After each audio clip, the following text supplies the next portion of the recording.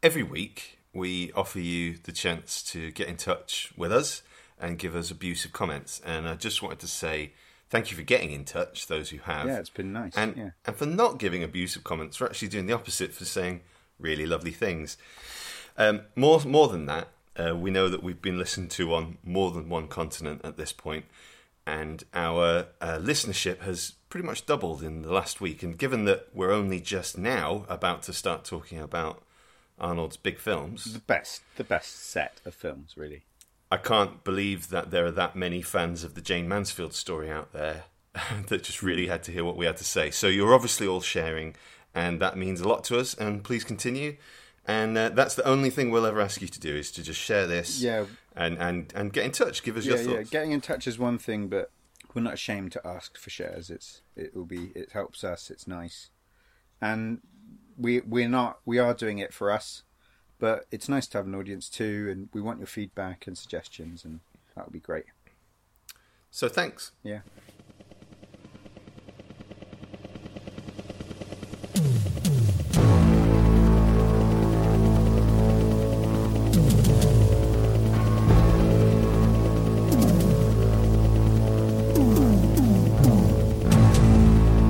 Hello, and welcome to The Arnithology, the unofficial Arnold Schwarzenegger podcast, Phase 2. I'm Ben Heighton.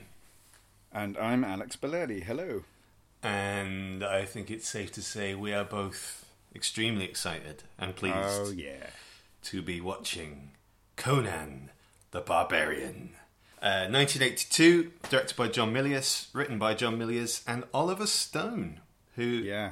Yeah, at this time he'd written Scarface, he wrote this, he hadn't even directed a movie Platoon? Yet. That was that's 3 or 4 years away yet.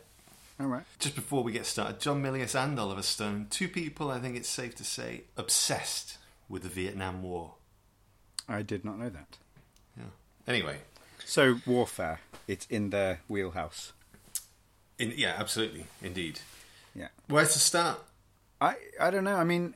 Like once we got on and before we started recording, you were saying how the more you enjoy a film, the less notes you have on it, and I have to say ditto. You know, it was I just watched it, you know, and so this is going to be interesting for us because I've got loads to say. I had loads of thoughts and feelings and emotions watching this film.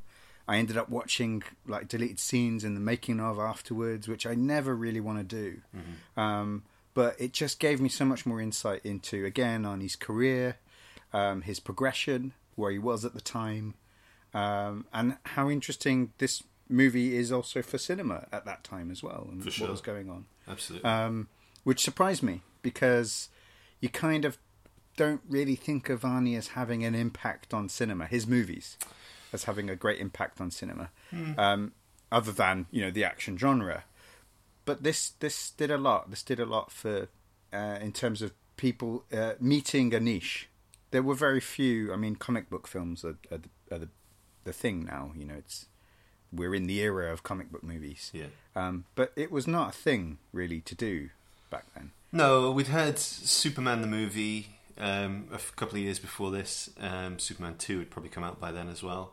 And years before that, obviously, the Adam West Batman show. But yeah, you're right. I think graphic properties, which is what this is, were very thin on the ground. And for good reason, because with the limitations of visual effects and practical effects at the time, they were prohibitively expensive.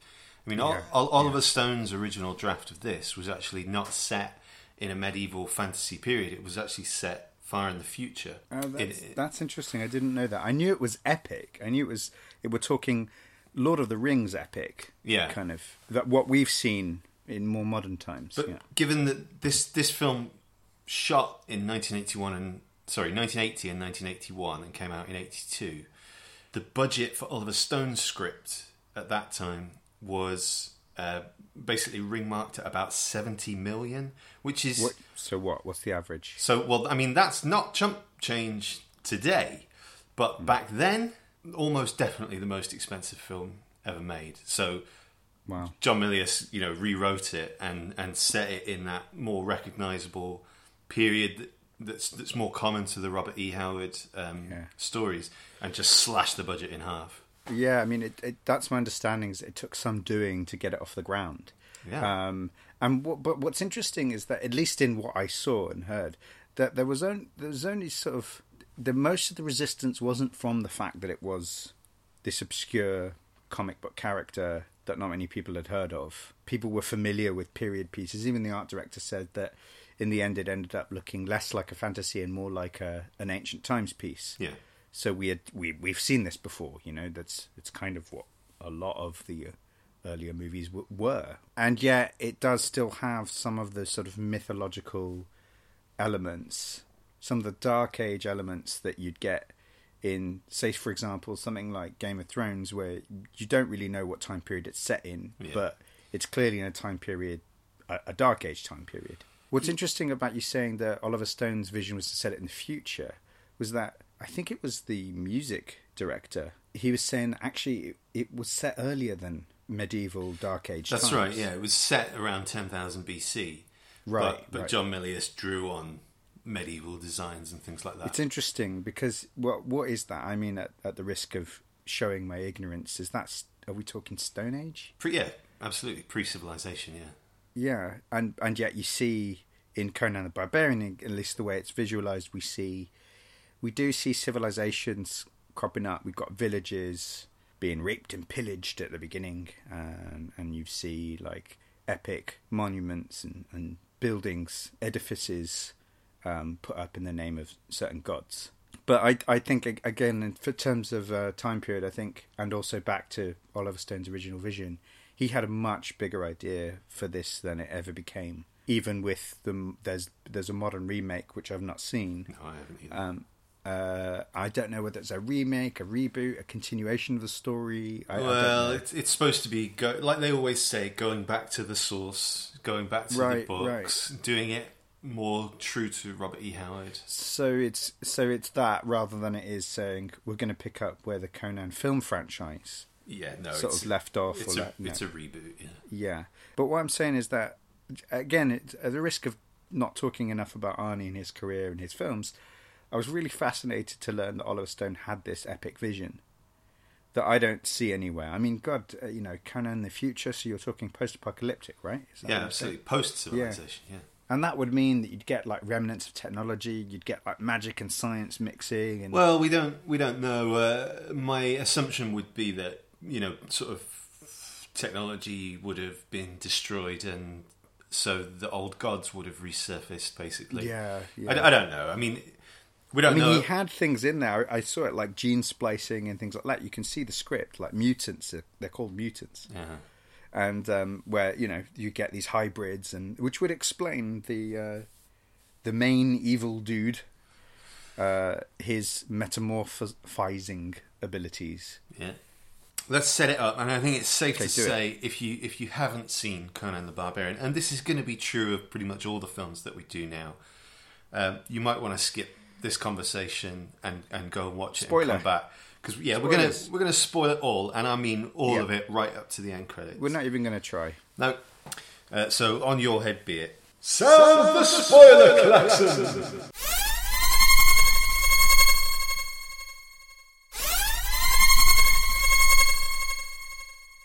It's a pretty standard epic quest movie. We meet Conan when he's 8 or 9, I guess. And Thulsa Doom, played by James Earl Jones. Say it again. Thulsa Doom. So him and his men ride into this village. The culture of these villages is very based on Norse mythology, I think. Yeah, I mean they did. They worship. Couldn't get away from it. They worship a god called Crom, who lives in the earth and is the ruler of steel.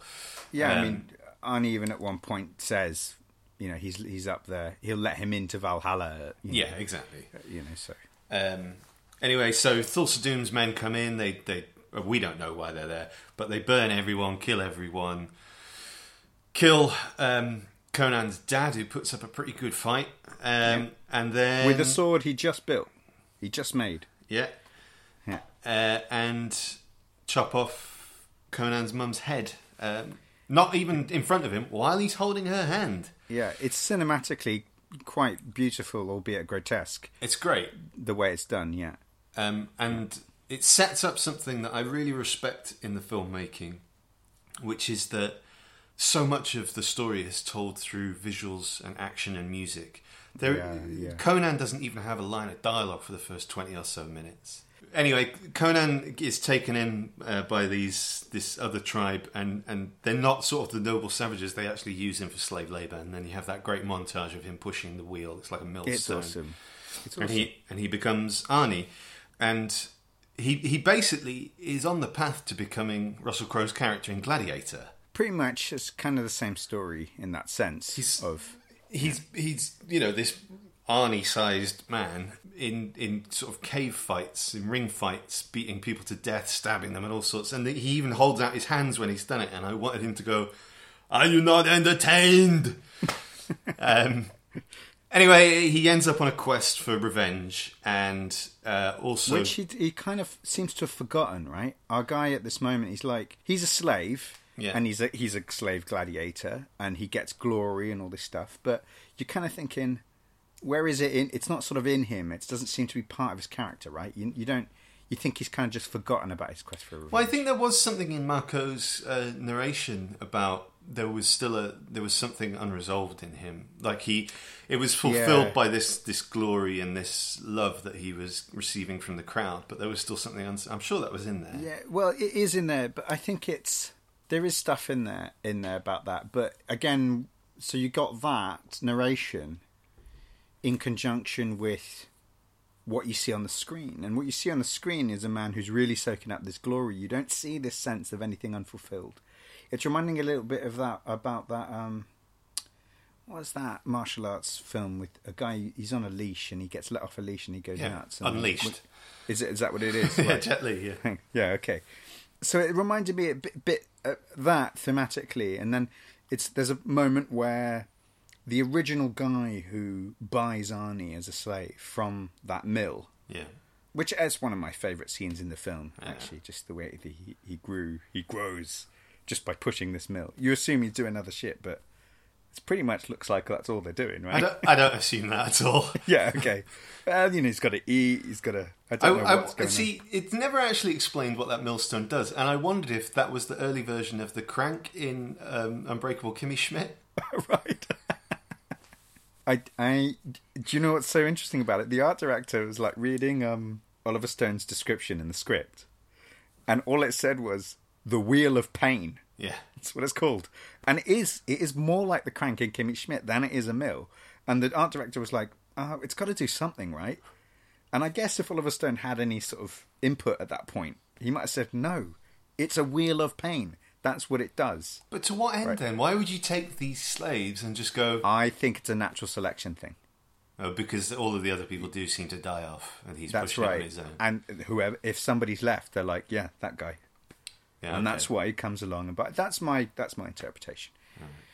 So yeah, I mean, but it's hard to believe that you'd get as ripped as Arnie. Like, maybe your legs and calves would be great, maybe your arms as well, but there'd be other parts of you that would be seriously... like underdeveloped, right? Well, you'd have to be taking in like 8,000 calories a day. Yeah, he'd have like a fat drip, just Anyway, his owner frees him. He bumps into a thief. Well, so that's the thing. His owner frees him, right? Back to the Mako narration. He's saying that there was something left in Arnie. The guy who originally bought Arnie as a slave and put him into this gladiatorial arena. It seemed as though the greater Arnie became, the more sort of admiration he had for him. And there's just a moment where he decides to free him. Arnie never tries to escape. He never tries to do that. And in that moment, it's almost like Conan doesn't really know what to do. He's like, okay, I'm being freed. And he literally has to say, go, like, get out of here.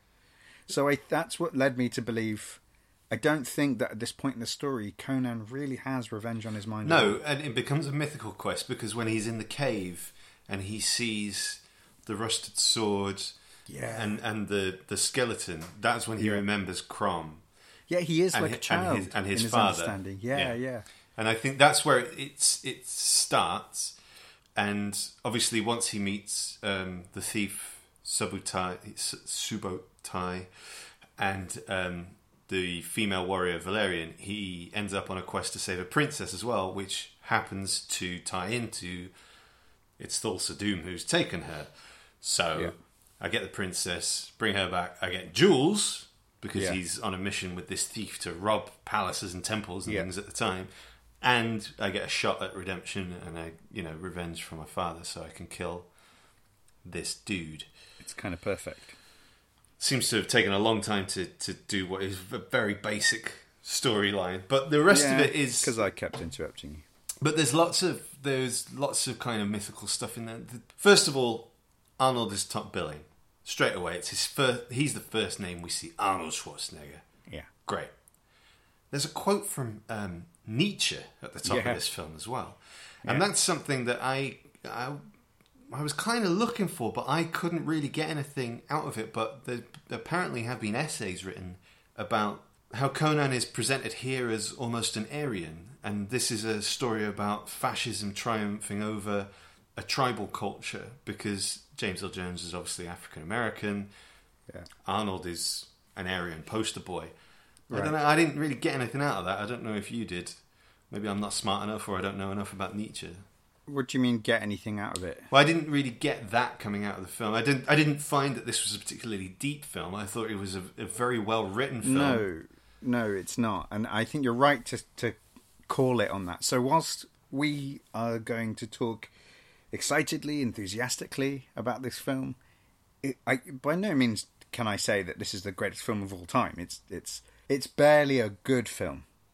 But I put it in the category of good, awesome, fun, entertaining. There are some things about it that make it fall short. But also, just at this juncture, that's just for me. At this juncture, I want to add that with all of these older films, it's important to recognise that these films, we're looking at them of their time. Yeah, sure. And I don't think it's fair to compare them to more modern films, especially effects-wise. I mean, it's not fair. And there are some effects in this that actually I felt work better than they might look, say, were they modern effects. Well, if nothing else, the blood, of which there is a lot. I am so sick of CG blood in films. I think it looks awful. One of the things I like about Quentin Tarantino's modern films is that he still uses buckets of real blood. But the blood in this looks great, and I was thinking, wow, I really missed this. That's a real liquid, morbid thing to say. Yeah. Although actually there was real blood in a lot of places. They used animal blood, like pig blood. Yeah, to create pools of blood. Yeah. But you're talking about sort of the post-production effects or the physical effects? Well, both. Okay. The metamorphosis of Thulsa Doom, as at one point he turns into a snake. That's done really well. And also, like spirits, there's a bit where Arnie's being brought back to life or healed. There are all these spirits climbing over him and his love interest. I forget her name. Bergman? Well, the character's called Valerian. Sandal Bergman, I think. Bergman. She got a Best Actress Golden Globe for this. Wow. And actually, Arnie got a Razzie for this. I don't know if you know that. That's unfair.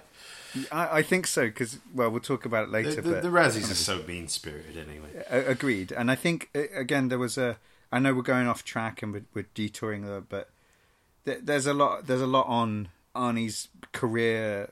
This is a pivot for him in this career. That's all I'll say right now. I think it's a quantum leap. There's no two ways about it. Yeah. And you look at this and you think, well, of course this is what he was born to play. Why has he been stuck playing romantic parts and comedy parts up until now? No, this was struggling to get this. I can't remember what it is. It's the guy who was trying to get some money for it in the initial stage, the Italian guy. Dino De Laurentiis. Yeah. And he was like, will anybody understand him? And Milius is like, people hardly understand you, Dino. And he's like, yeah, but I'm not on screen. Mm-hmm. And Milius's answer is, if we didn't have Arnold for this picture, we'd have to build him. There you go. Because he's just, that's it. It's that presence. Do you remember when we were watching Scavenger Hunt, we said how nice his hair looked? Yeah, true. That was him growing it for this film. Okay, so this is why it had taken a long time. He knew he was getting into movies, so he had done. When did production start? It started in 1980, but there was so many delays that he took things like Scavenger Hunt in the meantime to keep his profile up, which is pretty much what we were saying, I think. Yeah. That's interesting. But he really lobbied for the part. He didn't really know the character of Conan, but... Yeah, and what's interesting, in interview, Arnie reveals how aware he was about the culture around him as an actor at the time. Like this sort of can he pull it off vibe that was around him. And he said all that made him do was make him work harder and take it more seriously. Which he clearly does. Like, you can clearly see he's working hard at this. And much, like, a massive difference between that, even in Scavenger Hunt and Jane Mansfield in his performance. Yeah. And I agree the Razzies can be cruel as well. But I also think that it was difficult for people to see this sort of foreign-sounding actor. I mean, we're not that far away from the filmmakers making the decision to dub Arnie. You know, we're not that many years away from that, and so people questioning like, is it gonna work? Are people gonna receive him well? I think that after this film, that question's blown out of the water. But you get used to somebody's accent. You listen, you hear it, and that's it. He's not incomprehensible at all in this film. No, and I think, you know, we keep coming back to his work ethic. I don't think anyone's going to say he deserved an Oscar for this performance, but he did, because he wanted so much to have his own voice in the film. He got a new voice coach. Yeah, that's true. He also took the opportunity, and I think this is great, while he was working with Max von Sydow and James L. Jones, to ask them for acting coaching. That's excellent. I mean, and you're talking, these are two heavy hitters. They're excellent. I think he's great. I think he's really great in it, James L. Jones. Without a doubt. One of the interesting things that we're talking about, and again, just to bring it back to Conan, the lore, what was intended. The Thulsa Doom character, I feel they could have done a lot more with, actually, because of their original vision for it. The idea is not to explain too much about him, which is great. To not have too much of, like, who is this thing, to have a bit of mystery around him. But the idea behind it was that Oliver Stone's idea was that he's actually the last of a dying race. And that explains his anger when he's younger, like raping and pillaging Arnie's village. It explains things like he doesn't age at all. And his sort of the mix of sort of African features.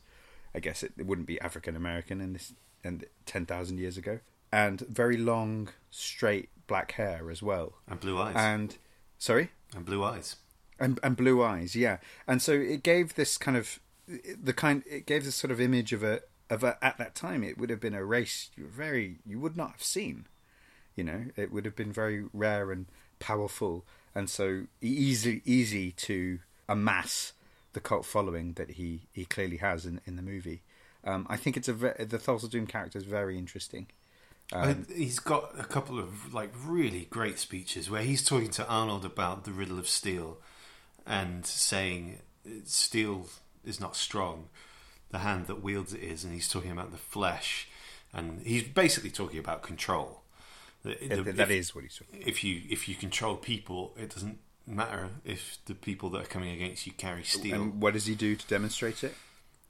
Look up there, that beautiful woman. Come here, my love, come. And she dives off a cliff through some wooden panel flooring and dies. And the woman who did that, by the way, achieved a world record for a free fall stunt at the same time. 182 feet, I think it was. Awesome. That's cool. It's amazing. It's really good. But yeah, okay, so that's, the riddle of steel. It's interesting because it's almost like what the Thulsa Doom character's saying in that scene is the antithesis of what Conan's father's telling him at the beginning. Yeah. And he's saying, steel's the only thing you can trust. Don't trust... It's the god beater, it's the giant killer, yeah. Yeah, don't trust anything else. And the mythology is that his people learned about steel because there was a battle between gods and they left their steel on the battlefield. I think they ended up going underground or something like that. And Arnie finds his sword that turns him into sort of a warrior after he's set free, a free warrior, you could say. And he finds his sword in an underground cave. When he finds it, he just sort of really enamored with the whole experience. Says the name of his god. He says Kram as he's looking at this dead figure, this dead skeleton, that he's stealing the sword from. You've got no idea. Of course it's not Kram, it's probably just a human that ended up down there, whatever. Well, it's actually supposed to be the remnants of Atlantis, that. Well, okay, so that's exactly what Oliver Stone was saying, is that the Thulsa Doom character is an Atlantean. Okay. Arnie ends up winning his sword back. He does to Thulsa Doom what Thulsa Doom did to his mother. He chops his head off. And he makes sure that he does it with the sword, right? That you assume it's his sword, right? You assume like it's his family sword that's getting made. His parents are both making it. You see them making it. Yeah. His dad's forging it. The mother's like applying leather to the handle. It seems to be important for Conan to kill Thulsa Doom with the original sword. Uh-huh. And you see there's a difference between the original sword, the one he finds in the cave, and the reason we know the difference, he's taking both swords into his final foray, I guess, into Thulsa Doom's tower. We know it's the original sword because it gets broken at one point, and there's something about that for me in terms of the whole journey sort of coming to a close for him, and him changing from this boy who's learning about steel, his family being taken away from him, completely forgetting about that and being put into slavery, coming out of that, finding his freedom, hooking up with a thief and a lover who's an equally proficient fighter, going on this quest, this journey, like you said, to save someone's daughter and get revenge. And it's like he's discovering sort of the boy, the man he could have been, and becoming sort of this strong presence that his father clearly is at the beginning. Well, this is to tie back into what you were saying about the comic book movies and the Marvel universe and all that sort of stuff. This is the Conan origin story and was intended to be just that. Yeah. There were going to be 4 sequels to this. Now, we arguably only ever really got 1.5 with Conan the Destroyer and Red Sonja. But there was a trilogy. Slated. Yeah, but I mean, I don't remember very much about Conan the Destroyer other than it being not very good. But by the end of this film, I think actually the reason that maybe there wasn't a hunger for too much more is you kind of feel like, well, that was a pretty satisfying journey actually, and he's riding off with the princess at the end. I don't know that I want to see more of him in that mode. We've seen him develop. He has an arc. He has a real arc over the course of this film. That's what you're saying, really. That is what I'm trying to say. And you've brought me on to sort of the final point, is that the film ends with the credits rolling, and Oliver Stone himself said that scene at the end, it's not even a scene, the credits rolling, and in the background you see King Conan. You see Arnie on a throne with a beard, looking older, contemplating, life and his quests. That's what you assume. And as a scroll comes up explaining that, and it's narrated and all that. This tale shall also be told. There you go. It's giving it to you on a plate. It's saying, we will tell you the tale of King Conan, his quests, what happened, how he got there, right? So that's why I jumped in and said, well, there was a trilogy then. And Oliver Stone talks about a clear trilogy that he had in mind and he had written. I think they went another direction with Conan the Destroyer and Red Sonja as well. There's good reasons production-wise why they went with it. I think they fall flat, like you said. It's not particularly good. It brings me on to a point I wanted to make. I was relieved the narrator, the character's called Mako, or what's the... No, the actor is called Marco, Marco. Mako? But he's just the wizard. He's the chronicler. Yeah. Now, the thing is that when he came on screen, I was like, oh no, I just don't want this sort of comic relief element. That kind of like buddy thing where you get the brute and the fool. Yeah. I just thought, have him be sensible in his own realm. Have Arnie be sensible in his realm, and then maybe they're a bit foolish when they cross over into each other's areas. So, yeah, fine. When he crosses over into combat, it's a bit silly, and Arnie's like out of his depth with mysticism and all that. That's fine in terms of that, and it's not really there in the movie, so it works. But that feeling of like, oh no, I don't want some kind of comic relief sidekick for Conan. It ruins it. But he wasn't. No. But that's exactly what they do with Conan the Destroyer. Oh, okay. And that's why for me it just doesn't work in that sense. I was worried that his buddy, the archer, I can't remember his name. Subotai. When he first encounters him. Yeah. He could have been the Rob Schneider of the piece. Exactly, thank you, you got me. And I was like, please no. I didn't remember it enough to know whether or not he taken. But that guy's got skills, right? He's a good buddy. I think he's a solid character. And I think in hands other than John Milius's, what you're talking about is the way it would have gone. Even a George Lucas, a Steven Spielberg would have gone that route with it. Unless, and this is why I made the little alien reference earlier, Ridley Scott, they were asking to do it at one point. And I think that's really interesting because to put this in the context of cinema, what you were talking about in the beginning, there really wasn't another film in at least 10, maybe 15, maybe 20 years in the fantasy adventure genre that I think can touch this. I think when you said it's maybe not even a good film, I disagree with you. I think it's a really good film. And there were a lot of attempts to do films like this, including Red Sonja, Conan the Destroyer, all that sort of stuff. And I think because John Milius and Oliver Stone took it seriously and, more importantly, made it for adults. This is a stupidly violent film at times. Yeah, I mean, it got an X rating, and they had to cut it down. Which is, I don't know, for UK audiences, what's the equivalent? It doesn't really exist here anymore. It's above 18, basically.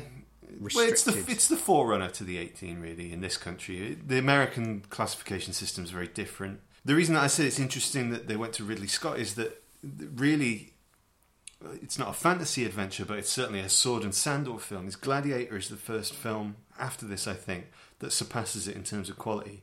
And again, part of the reason for that is because it doesn't shy away from the violence. It doesn't have to have the comic relief because it's not aimed at 12-year-olds. It's aimed at 15-year-olds and above. That's right. And it can be violent again. And it would have been really interesting to see what someone like Ridley Scott would have done with it. Because a couple of years later, he did Legend.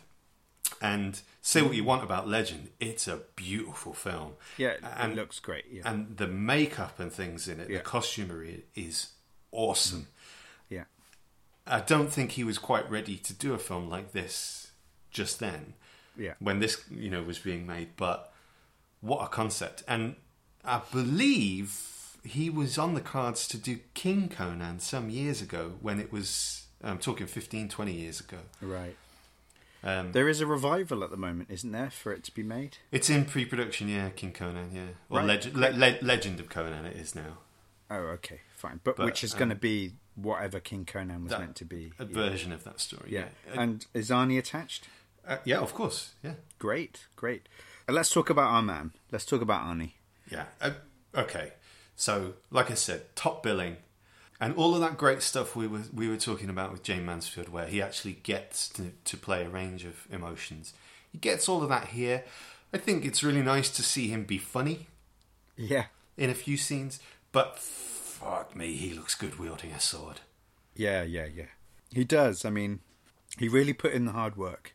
Whatever anyone's going to say about his acting ability, this is the Arnie-thology. Like, we're going to compare him to himself, right? We're not going to compare him to Meryl Streep. It's like, aren't we? Well, we could. But so he's doing well, and he, again, in an interview about this film, he's saying this unequivocally, without a doubt, this was his break. He knew it was his break.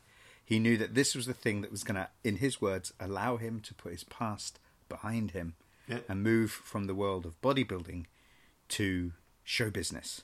That was his goal. That's what he wanted. This film did this. This film gave him his break. It launched his career. So look, we're comparing his performance to him, not to other actors. I don't think you need to look at Arnold Schwarzenegger as an actor. I think he arrives fully formed in this film as a star. He's a movie star. He does what cinema is supposed to do. He moves, and he looks great doing it. Agreed. And he wasn't comparing himself to Humphrey Bogart or Jim Stewart. He was comparing himself to Steve Reeve and those guys, strongmen who'd gone into acting. And you're absolutely right. And this is one of the things I couldn't put my finger on during the Jane Mansfield episode, and that is the irony that Arnie was playing a character. What's his name? Mickey Hargitay. Mickey Hargitay, who is the brand. He's his own brand. Yeah. And that's exactly what Arnie's trying to become. Arnold Schwarzenegger's trying to do that, and he achieves it with his film. Exactly what you said. Very well said, in terms of he is the presence on screen, and he's not comparing himself to other actors. He's going to be Arnold Schwarzenegger in a movie, and he's going to tell us what that looks like, and this is what that looks like. This is the first time we see it. Yeah, and he didn't just redefine what a movie star could be. He created a new brand that other people tried to follow. Absolutely right. That's exactly right. And you do see some follow-ups without the same success. Yeah. Speaking of the Arnie brand, I think it's the first time we legitimately hear his branded moan. Groan. Yeah, we need to come up with a name cry. for that. But the first time that we hear him make any vocal sound in this film is when he's fighting in the pit. It's the... It's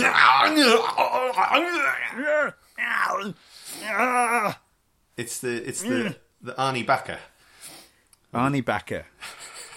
As in Chewbacca. Yeah. Yeah. Well, it's kind of, it can quickly turn into a Wookiee sound, can't it? But yeah, and it's glorious in this. It is perfect. It's all over the place. And we hear it more and more. It's like there's no holding back. There's a couple utterances, I think, in other episodes. We may have mentioned it. But this is the first time you really see it. Other Arnie staples? Anything else that you noticed? Well, we talked about it at the end of Jane Mansfield and how it gave me a little heart erection. What? Was the... It's not a heart. I'm going to call it the patented Arnie Schwarzenegger scowl. And he does it several times in this, whilst wielding a broadsword. He's got great eyes. I think that's what it is. It's the brow, that does it as well. But he has got quite lovely eyes. Lovely. Well, he has. They're nice. Yeah. I guess you could say that. They're not nice, but I mean, they're good. Good shape. Yeah. This is the first appearance. I mean, I've seen him in a few, but I didn't realise he'd been in 14 or 18 movies. Sven Ollie Thorsen is the better looking of Thulsa Doom's two henchmen. Yeah, I know the one. You mean. The one who gets killed by that awesome contraption. And he's the only one that keeps reappearing in Arnie movies, actually. Yes.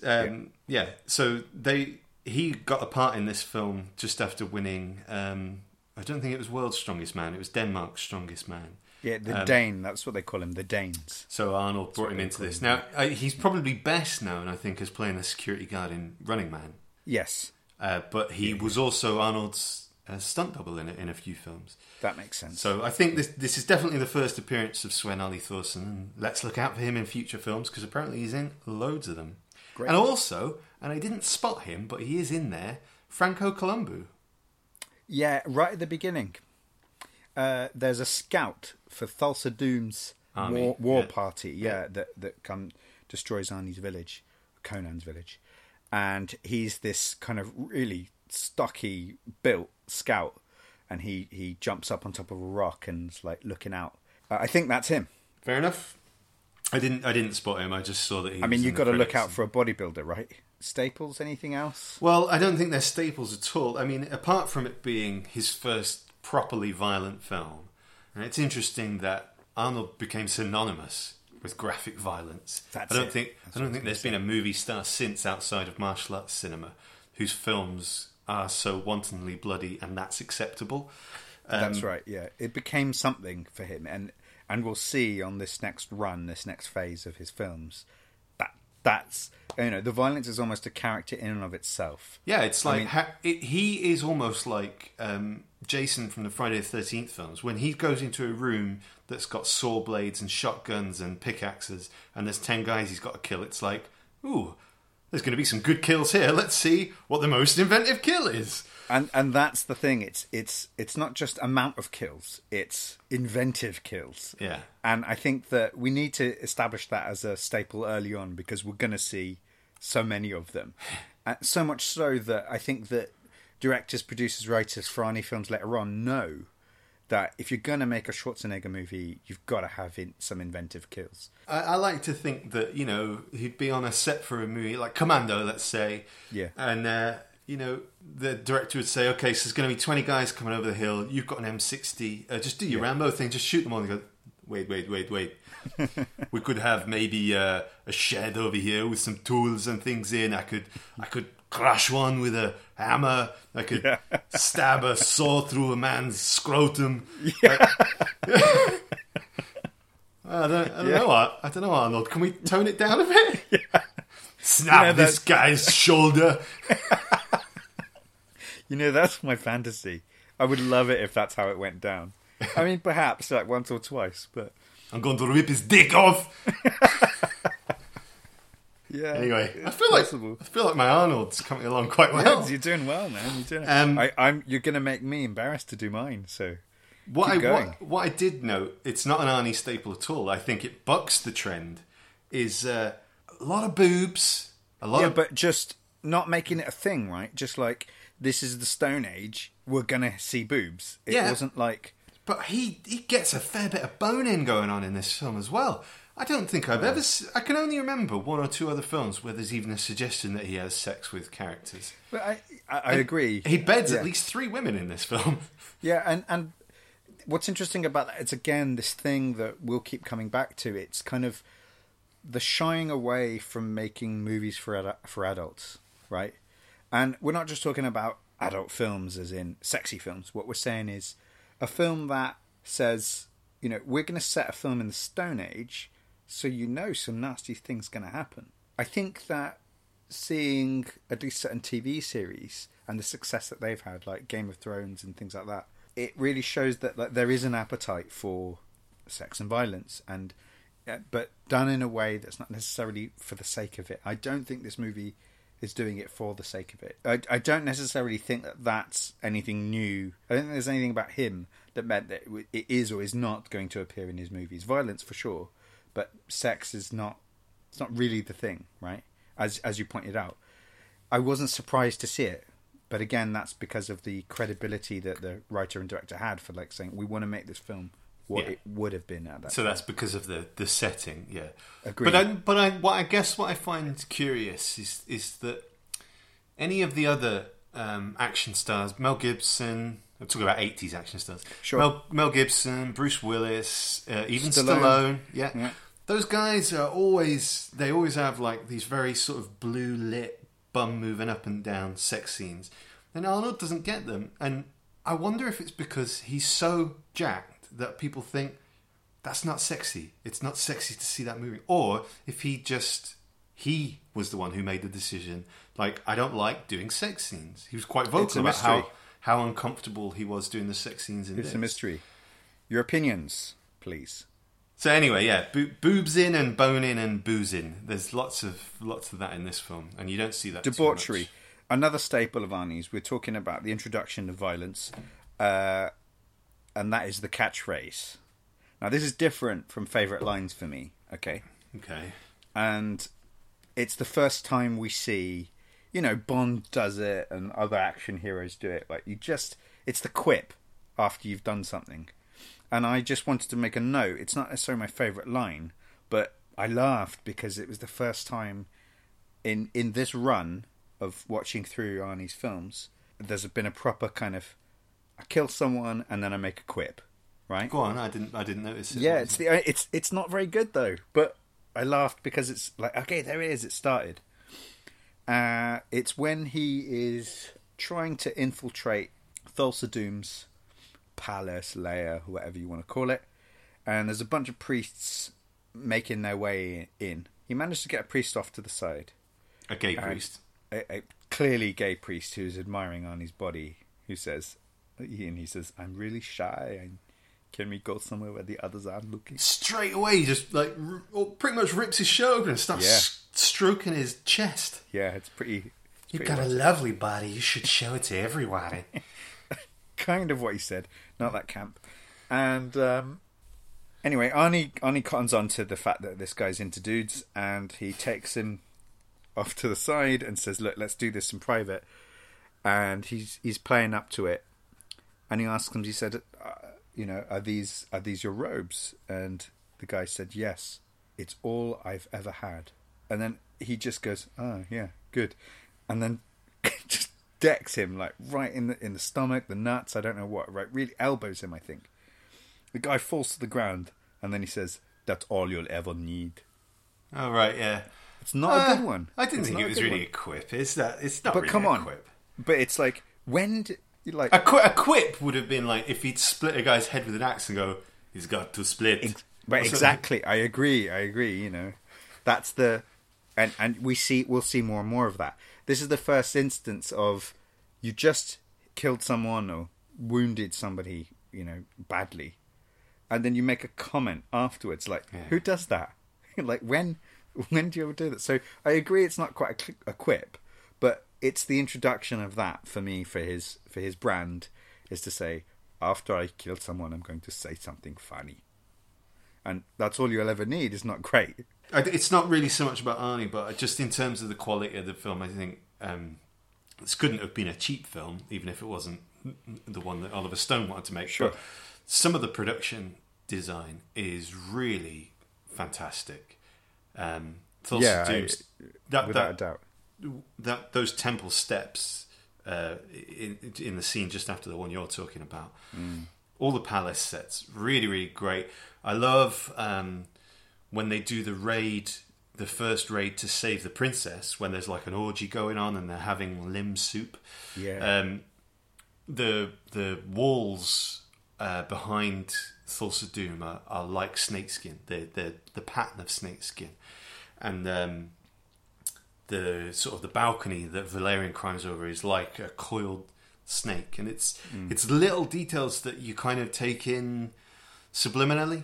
Yeah. That really add a texture to the world, and I think that's something that Lord of the Rings paid a lot of attention to. Is Agreed, even if someone's not going to notice something in a scene, put it in there, put the details in. I mean, because it helps build it for the actors. If I was trying to do Lord of the Rings at the time, I would have thought, God, whoever did the artwork and the design for this film, I'd want them bang on, in terms of quality and detail. You're right to pick up on that, and I don't know. I can't really place it in terms of other films that are trying to do something similar, but I think it was pretty damn good for its time, right? I don't think it. Yeah, I think the only sort of comparison there would be earlier than this is the proper historical epics like Ben-Hur, Cleopatra, all that sort of stuff. But they were mimicking reality, whereas this is compressing, millennia of history into one period, so you can draw from Egyptian, you can draw from Greek, you can draw from Norse and put it into this melting pot, and I think that's what makes it really interesting. That's certainly something that Game of Thrones does. The other thing about it that I think is really great, and it's nicely shot, is the score. Basil Poledouris' score is fantastic. I'm so glad you mentioned it. Really great, and I think you can hear traces of that score in T2. Well, I was going to say Bram Stoker's Dracula. There's a love theme that Valerian has when she's talking. Well, before they have sex for the first time, that's not dissimilar to Mina's theme in Bram Stoker's Dracula, and the main theme, the battle theme, if you want, or Conan's theme, is very similar to the music that represents Isengard in the Lord of the Rings films. That kind of industrial anvil, that steely sound, like boom, boom, tsh. Agreed, yeah. So it's a great piece of music. I mean, I just hearing it again for perhaps the first time in 20 years, I instantly recognized it and felt like, again, that sort of epic feeling, the same that you might get.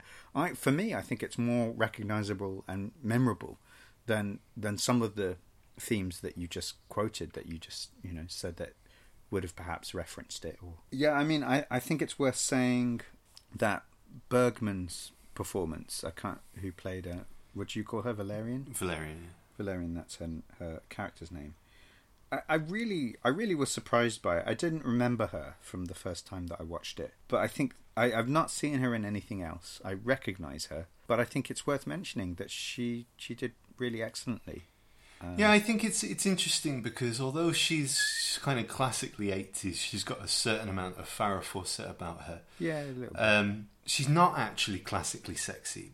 She is a Valkyrie. Athletic. She's athletic. Yeah, and her predominant... She's not unattractive. I'm not trying to say anything like that. But her predominant characteristic is that she's feisty and she's a warrior. She's like you said, she's almost Arnold's equal. In fact, when they first meet, she's his superior in terms of fighting. She takes on him and Subotai at the same time. It is an interesting character, and I think it's a shame in a way that they killed her off, because that reduced her to essentially the maiden role of someone who needs saving or avenging. And I think it's a shame that that happens to Valerian here, because you end up with Marco in the battle, arguably sort of holding his own, but she's not there because she got killed earlier. And I think, her spirit is, but I do think it's a bit of a shame. And I would have liked to... And she saves him. I would have rather had one of the other two male companions die than her, because it felt like a bit of a cheat to establish her as such a great warrior who's then so quickly dispatched. Well, so here's the interesting thing about the speed with which she's dispatched. Early on, again, like that first meeting that they have where Subotai and Conan run into Valerian as both of them are trying to infiltrate and or steal from this cult's tower in some random village. It's not Thulsa Doom's tower. They steal a gem. Like a big ruby. Red, like a big ruby, or a bit more orangey. Conan ends up sort of giving it to her as a gift, basically, as a sign of their love or some symbol like that. Now, when she does die, he wears it. He puts it on. He takes off this kind of another symbol that he's wearing. It looks almost like a Rotary Club symbol. Yeah. Like a wheel of sorts, right? Yeah. And he yanks it off. The wheel of pain, surely. Perhaps that's what it is. He takes it off, he throws it to the ground, and puts on this gem. Mm-hmm. Now, Conan the Destroyer, no gem. Yeah, I forgot about her. Yeah, because he's got a princess now. He didn't care about her. Well, I don't know. He doesn't hook up with her, does he? Well, this is the interesting thing. It's not even implied. It's just at the end, he rides off with her sort of hand in hand. Well, I say ride, they walk off together. I mean, they're the last two there in the middle of nowhere. Like, he's going to give her a ride, yeah? But what we don't know, and that the filmmakers had intended at that point, and the audience would have known, but the scene was cut, is that the king, her father, is dead at that point. Thulsa Doom's cult caught up with him and killed him after Conan and that there. So actually, there's quite a poignance at the end there, where he's taking her back to her father, and when they get there, he's dead. So I think the suggestion would be that Conan would protect her. He would take her on a journey with him. Yeah, okay, so here's what's interesting. I think she's a good character. I think it's a bit much to say she was only killed to give Arnie motivation. No, I agree. Yeah. I think that's a simplification. Yeah, I mean, he already had motivation. Yeah. Right? Thulsa Doom says it. He says, if you kill me, who will you become? I've made you. Yeah. You have become this formidable warrior because of me. I gave you that. I'm your father, which is it was a bit much actually for me. It was too Darth Vader. I am your father. I think it was 2 years. 2 years after Empire Strikes Back. It was too soon, like to have the same voice saying "I am your father." Well, I didn't pick up on it. To some disillusioned hero's journey dude, it's just. It was too much for me. Spoilers for Empire Strikes Back there, by the way. Yeah. He's telling him he made him. And there's a moment, we take a beat, and there's a moment where Conan's like, yeah, who will I become if I kill you?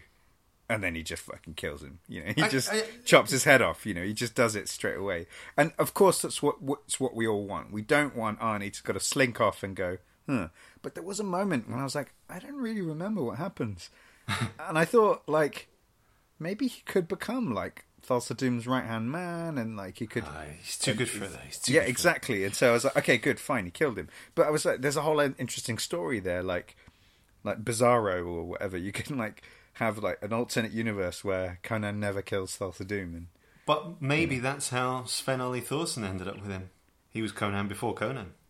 That's interesting. Yeah, and you can assume that a lot of the people in the cult just being enamored by this sort of mythical figure and charismatic leader, and they end up getting lots of children and whatever, and who knows. The Thulsa Doom character says he's not apologizing, but he's like, "Oh yeah, I killed your parents," when Arnie like gets in there and starts saying, "Oh yeah," like, and he says, "I was young. You killed my mother. You killed her." Yeah. And he's like, "Oh yeah, I did that, didn't I?" Kind of, that's his attitude. Like, "Oh yeah, that was," and he's like, "Oh, that's when I was younger," kind of thing. Like, don't do that anymore. Like, and it's sort of like, I don't care. I'm still going to kill you for doing it, right? I'm still going to chop off your head. And that moment that you were talking about, where it's at the climax of the film at the temple, Thulsa Doom's saying, "Ride with me," basically. I think that's Arnie's best moment. He starts off with the scowl, and then he has that moment of, I could, this could be my life. And then he just goes, fuck it, and takes his head off. It's a great beheading sequence, that. It is. Because it's not just the clean sweep that his mum got. He's hacking away at him, to get rid of this thing. And James Earl Jones did it. That's the thing. They worked on it to make he felt confident enough to do it. Yeah, he let Arnie hack away his neck. Sadly, he died. In the sequence after that, they all of his cult put their candles in the well or the pool or whatever and put them out.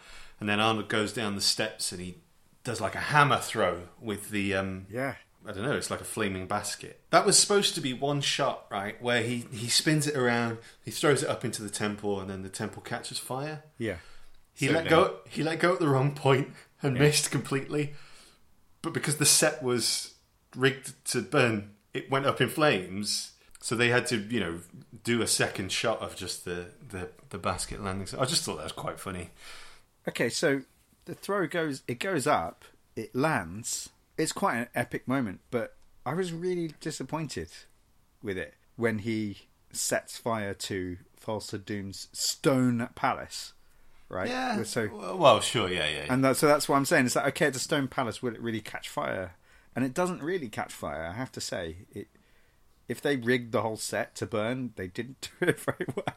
Well, they did, because it's burning like a torch in the night when they go. But yeah, it does catch. It does catch eventually. It just seemed a bit. I think, but I think your fireworks are him hacking James Earl Jones's head off. I think there's a really interesting somber tone to that sequence. Oh, fine. Yeah, I'll take that. And that somber tone would mean that a massive explosion or whatever doesn't fit. I don't mind the slow burning. That's not really what I'm saying. I just didn't see it catch fire the way that I thought it might. Yeah, no, it doesn't make any sense.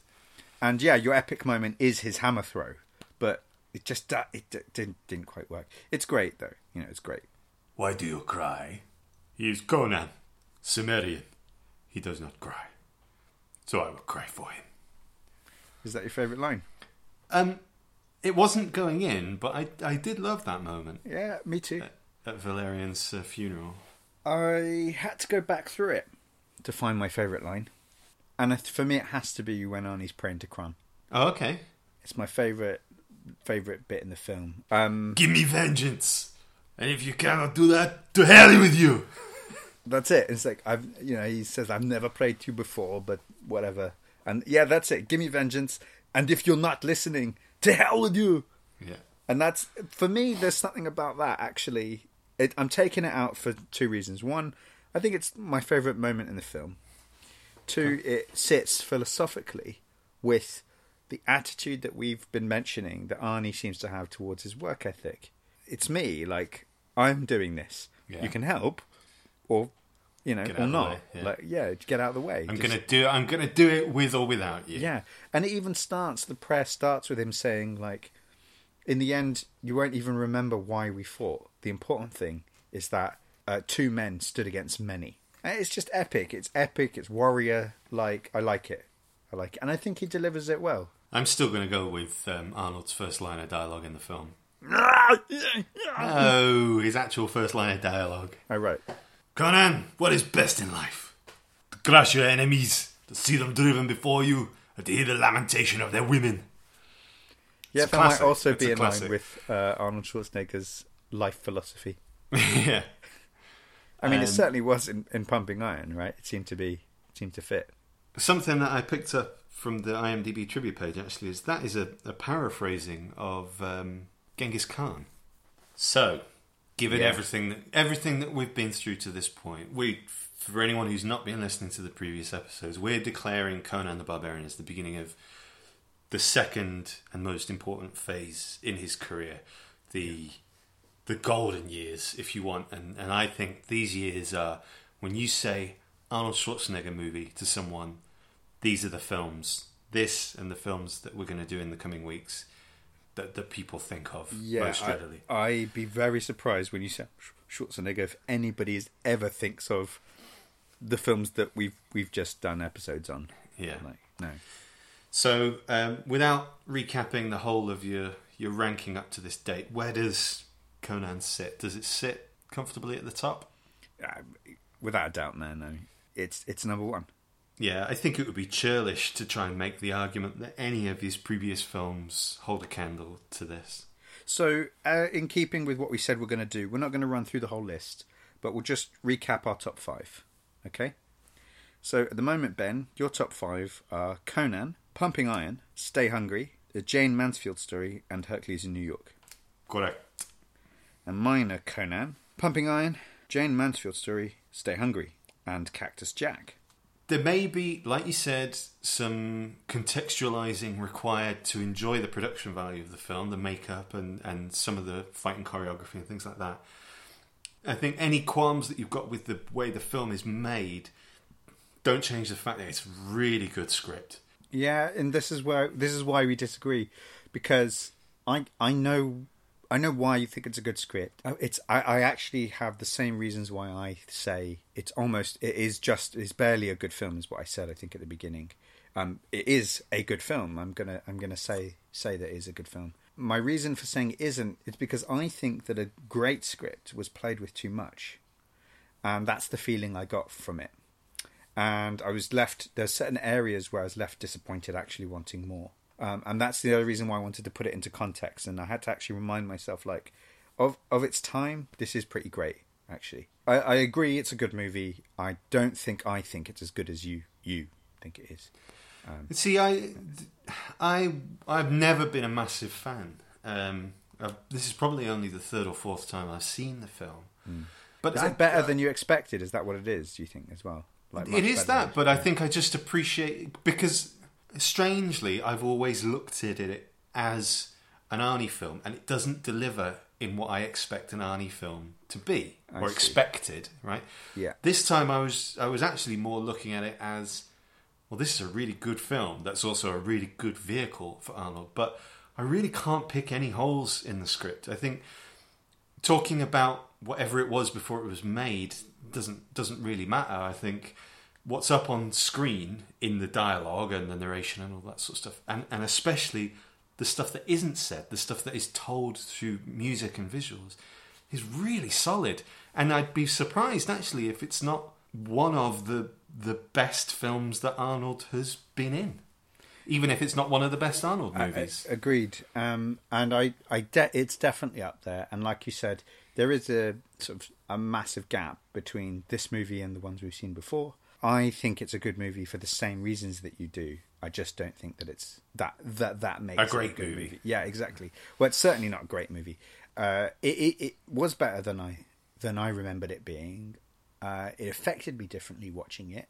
I certainly like a lot of the ideas that have been put into this, and that's why I agree with you that it's a good script, and they're putting things in a film of this sort that you don't normally see. They're trying to have sort of gravitas and weight, as opposed to going down the comic relief entertainment route say, look at this, isn't this fun and entertaining? Oh, for sure. Yeah, and so don't get me wrong, I'm not saying it's not a good film. I'm saying it's a good film. I know. I clearly think it's a better film than you do. That's all. That's which surprised me. I honestly felt that it was going to be the other way around. Okay. I love the movie, and it's still number one at both our lists. And I love it. I had a great time watching it. I was really happy. Yeah.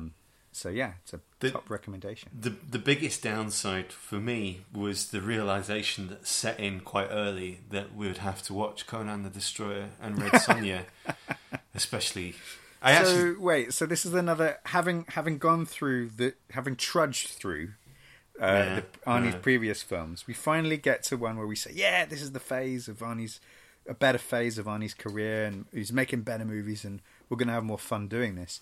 You're telling me that you're going to experience a lull the next two films. Are they our next two films? I think they are, actually. No, excuse me. Well, so Conan the Destroyer is definitely the next film, and Terminator. 84, yeah. Yeah, okay. in 84. And then Red Sonja. Then Red Sonja, 85. Well, and then we're on to what might be your favourite film. All I remember about Conan the Destroyer is he's probably more jacked in that than he is in this. Grace Jones is in it, who I've never liked in anything. And I'm sure that they redo the Wheel of Pain gag in it. Well, that's the thing. So in Destroyer, he's wearing what we have decided is the Wheel of Pain necklace. It's a gold version of the wooden thing that he tears off and throws down in favour of the snake jewel. How much did Oliver Stone have to do with Destroyer? Do you know? Nothing. Yeah, it doesn't surprise me. I mean, he wasn't involved in this. John Milius took it away from him and rewrote it. Yeah, I'm aware of that. But so I don't really know. I don't know. We'll talk. I mean, let's talk about Destroyer next time. But let's just say, look, I really enjoyed this. My expectations for Destroyer are very, very low. So let's hope that it delivers on some front. But the good news coming out of that is that we've got arguably one of Arnie's very best films, The Terminator. After Agreed. That. So that's really exciting. My prediction is that we will see another Pretzi in Destroyer. So is Grace Jones the comedy foil? No. She's pretty good in it. She's not bad in it, actually. She's one of the better things about it, I'd have to say. That's my memory, anyway. Well, let's hope it's a very, very young Rob Schneider. Until then, thank you for listening. Alex, thank you for watching with me. Yeah, it was a pleasure. And I guess that's it. Wrong. No sequel for you. Bye-bye.